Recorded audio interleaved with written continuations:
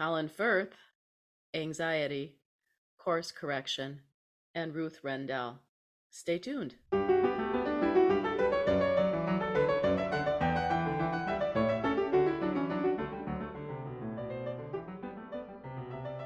Welcome to the House of Books. I'm Catherine, your host.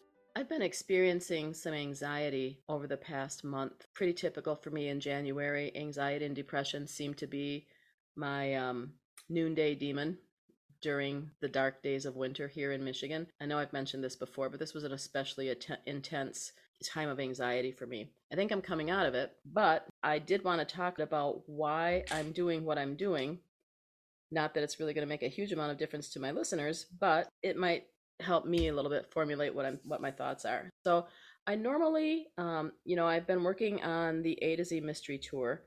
I've had to stop that and do a little bit of course correction. I'll come back to it eventually, but I find that when I am experiencing anxiety and depression, books are a real source of comfort and help for me, and sometimes of escape.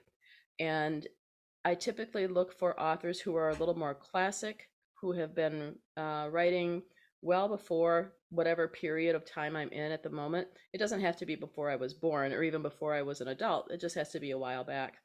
And so I've been focusing on that a little bit. Two authors I've been looking at are Phyllis A. Whitney and Ruth Rendell.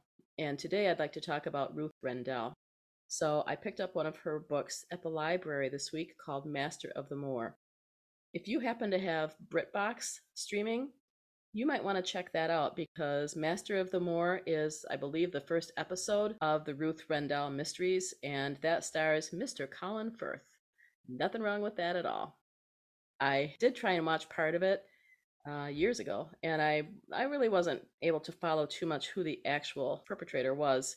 I don't remember why. Maybe I didn't finish it. It was a while ago. I think it was in 1994 that it came out. So yeah, about 30 years ago. I will tell you though, that as good as the series was to watch, which by the way, it's very good, the writing is so much better. Ruth Rendell writes mysteries like a poet. She's very spare with her words. There are no extra words, but every word she chooses has a little extra measure of beauty. I highly recommend her work, and I'll be reading that instead of the A to Z mystery tour. I might just make her my mystery project, just like I'm working on David Copperfield and Charles Dickens. I think I might work on Ruth Rendell as well, as kind of a guilty pleasure instead of a task. She's highly respected. She was highly respected. She died in 2015. Here's something interesting that I'm reading from Wikipedia. Yeah, so after high school, this is a quote from a Wikipedia author. Quote, after high school, she became a feature writer for her local Essex paper, the Chigwell Times. However, she was forced to resign after filing a story about a local sports club dinner she had not attended and failing to report that the after-dinner speaker had died midway through the speech, end quote. Poor Ruth. She still managed to pull out of it, have a respected, distinguished career. So I'm looking forward to talking more about those mysteries. I encourage you to check them out. I don't think there's really any that are available free anywhere other than the library, but luckily my library seems to have a full complement. She wrote the Inspector Wexford mysteries, which I am not familiar with at all, so I'll be checking those out as well, and I'll talk to you about that after I finish Master of the Moor. So that's really all I have to say. David Copperfield's coming along, and I am going to finish this lovely book, and then I might actually read a little bit of Phyllis Whitney as well, but I think I want to focus on Ruth. I'll be posting some links to her work, both the series and this book, and probably the Wikipedia article as well on the website. And you know how to get there. Go to yourbookgroup.com, hover over podcast, House of Books podcast on the menu, and you'll click episode 12. And so I wanted to remind you to check out the website of Yukimi Song, my podcast instructor. She can teach you how to podcast in 4 weeks, and by the end of week 4, you will be ready to post your first episode. I'll post her link to her website.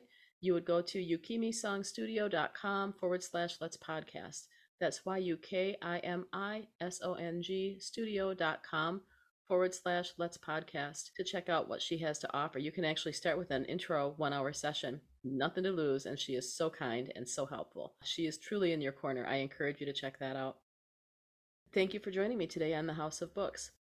Please consider subscribing, and please consider a 5-star review and tell your friends. The more 5-star reviews and the more subscriptions we have, the more books we can put in front of people.